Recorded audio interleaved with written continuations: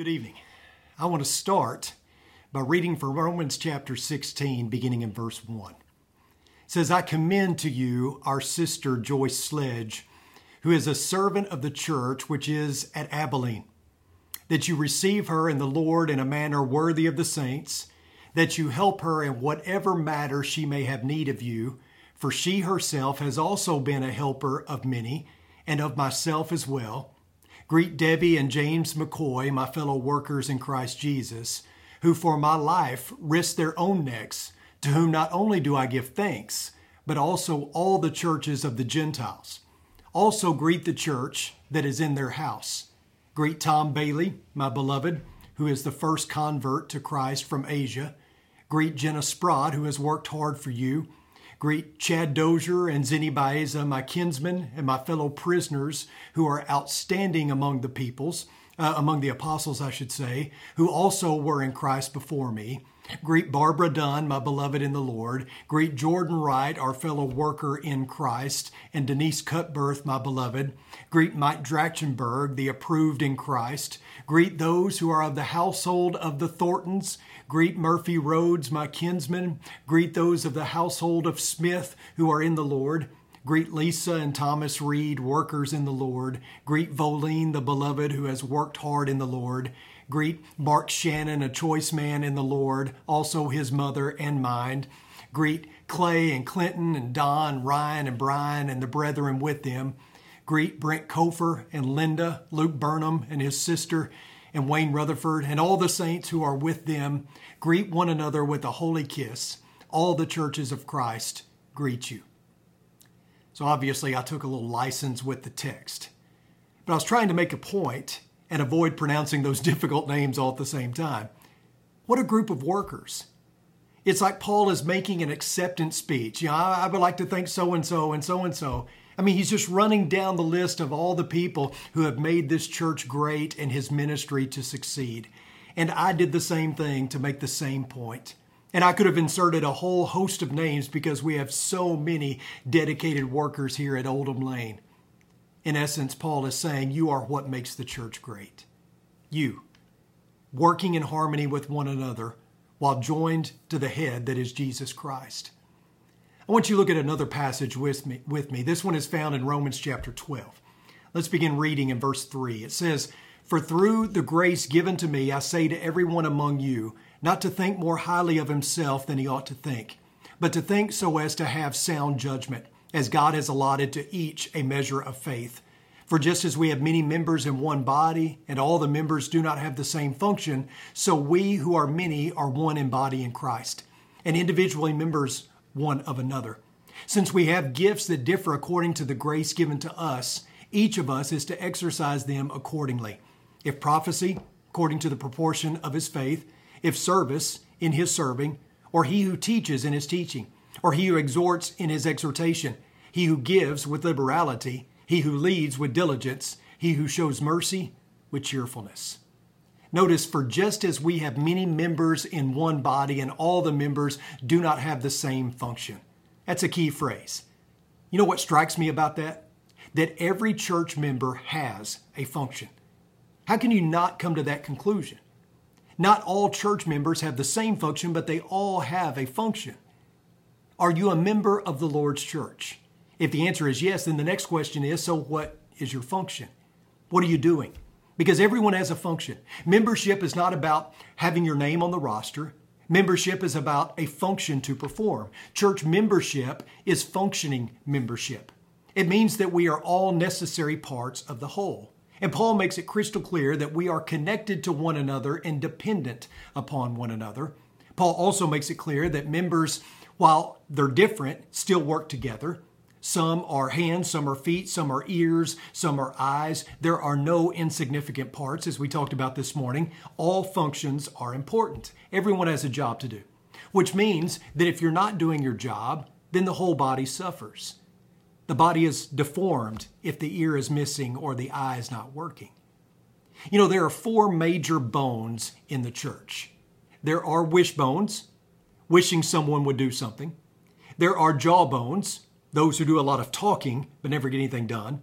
There are knuckle bones, those who knock everything. And then there are backbones. Those are those who bear the load and do most of the work. Do you realize that all of us are called to be backbones? Why do you think God adds us to the church? What do you think that means? I mean, if God established His church, if it were a part of His eternal plan from the very beginning, and if He sent His only begotten Son to die for it, do you think your being added to the church is significant? If God adds someone to this blood-bought body, you'd better believe it means something. I disagree with the way we commonly define church membership. I do agree with those who say it's merely a modern-day construct. I don't think it's out of line for an eldership to expect Christians to meet with them and to formally express their desire to be a part of the local congregation. I mean, if you're charged with the oversight of the flock, then you need to know who you're overseeing. I think the shepherds have a God-given right to know who is under their care. But I do see how some might consider the modern-day take on church membership or placing membership to be a little bit unscriptural. However, when God adds you to His church, you had better believe that membership comes with great responsibility. Let's look at it from another perspective. I want you to notice what Peter writes in 1 Peter chapter 2, beginning in verse 4. He says, "And coming to Him as to a living stone, which has been rejected by men, but is choice and precious in the sight of God. You also as living stones are being built up as a spiritual house for a holy priesthood to offer up spiritual sacrifices acceptable to God through Jesus Christ."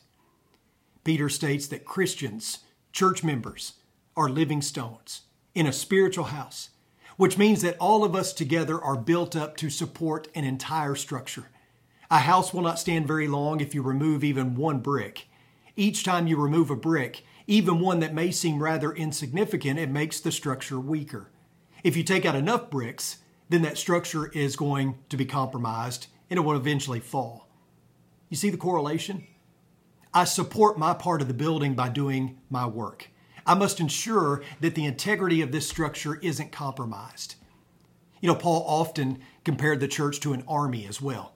He spoke about all the members are to put on the full armor of God because, as he put it, our struggle is not against flesh and blood, but against the rulers, against the powers, against the world forces of this darkness, against the spiritual forces of wickedness in the heavenly places. In an army, there are those who desert the ranks. Paul addresses this in 1 Thessalonians chapter 5, verse 14, when he writes, "We urge you, brethren, admonish the unruly, encourage the faint-hearted, help the weak, but be patient with everyone."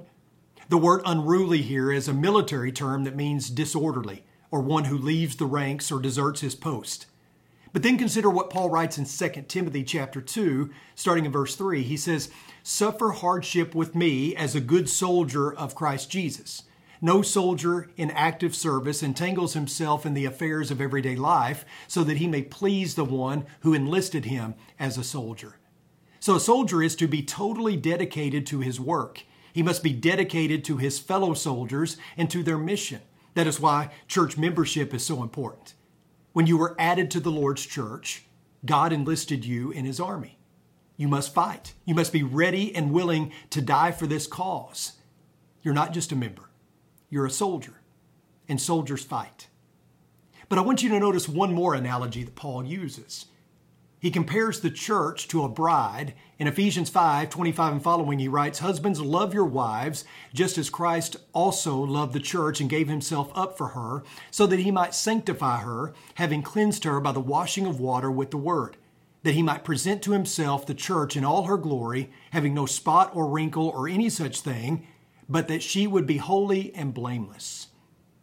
Each and every church member has a personal responsibility to be faithful to the bridegroom. Christ wants His church to remain holy and pure. The only way for this to happen is for each and every church member to realize his or her own personal responsibility in this regard. So, you are a body part, you are a living stone, you are a soldier, you are a bride, because you are a member of the Lord's church. You work, you support, you fight, you promote faithfulness and purity. That's what it means to be a church member. It's not about simply telling the elders, "I'm here." It's about getting your name not just in the directory. It's not just about perks. It's not just about, being on the roll. It's about being part of something that's bigger than yourself. So how? How can I be a functioning church member? Well, first of all, I think it's important to point out that it starts with being present. Obviously, there is no function without presence. A common complaint heard among church members is that they don't feel like they're a part of the body, and all too often the reason is because they really haven't committed to being present. So it starts with that. Function starts with presence. Remember this. At some point, you have to take off the bib and put on an apron. As babes in Christ, we wear a bib as we ingest the pure milk of the Word. However, there is a growth process that moves one from milk to meat. It also moves us from removing the bib to putting on the apron, as we no longer have to be spoon-fed. In the beginning, we have a more passive role, but as we grow, we should be taking on a more active role. And we've said this before, but point a finger or raise a hand, there's a difference between the two. Too many folks want to point out everything that is wrong rather than raising a hand and saying, pick me, here I am, tell me what needs to be done. It's easy to point a finger. What's not easy is to dig in and be a part of the solution. And then remember the difference between searching and building. Searching is important as we all seek to find the church that we can plant some roots. But there are some who are perpetually looking for the perfect church, and they'll eventually discover that their search will always end in disappointment. Maybe instead of searching for the perfect church, we should help this church, the church that we're a part of, be the best that it can be. Ask yourself, what can I bring to the table? How can I help fill some of the holes? And we've also in the past talked about in our New Members, New Christians class, things like this. Be here at every service. When humanly possible, of course. Join a small group. Great way to connect. Be involved in at least one ministry. Don't be a pew potato where you just sit and fill a pew. Study the Bible every day. Bible reading plans are plentiful. And then pray 3 times a day. The beautiful thing about prayer is that it can be done anywhere. However, always make time to be alone with God. Being a functioning church member isn't just about doing something big. It's not just about teaching a class or being a deacon. It's about greeting people at the door. It's about setting up tables for fellowship meals. It's about calling our members to check on them. And of course, it's about being evangelistic. There are hundreds of jobs to do, not all of them glamorous, but all of them essential for sure. Church membership, again, isn't just about getting your name in the database. It's about getting to work. It's about rubbing elbows with our family as all of us carry out the commands of this covenant community. I want to close with this little manifesto, the author of which is unknown, but I think it speaks to what we've been talking about tonight and what it means to be a church member. This is the manifesto. This is my church. It is composed of people just like me. It will be friendly if I am. It will do a great work if I work. It will make generous gifts to many causes if I am generous. It will bring others into its fellowship if I bring them. Its seats will be filled if I fill them. It will be a church of loyalty and love, of faith and service. If I make it what it is and filled with these things, therefore, with God's help, I dedicate myself to the task of being all these things that I want my church to be. In short, be a part of the solution. Thank you so much for tuning in tonight. Let's pray. Most kind and gracious Heavenly Father, thank you for another day. We pray that there be an end to this COVID mess soon, that we can all be back together, assembling as the church for in-person worship. We pray for all of those who are dealing with COVID, either directly or indirectly. We pray for our community, our frontline workers, all of those who are trying to get a handle on this virus. God, we pray that we can be a light in a dark time, that as the church, as Christians, we can shine the light of Christ, that we can be everything that you would have us to be. We love you, God. We thank you, God. And it's in your Son's precious name we pray. Amen. Well, the lights went out on me again. I guess that means it's time to quit. Thank you so much for tuning in. I hope you have a great week. We'll see you next time. Bye-bye.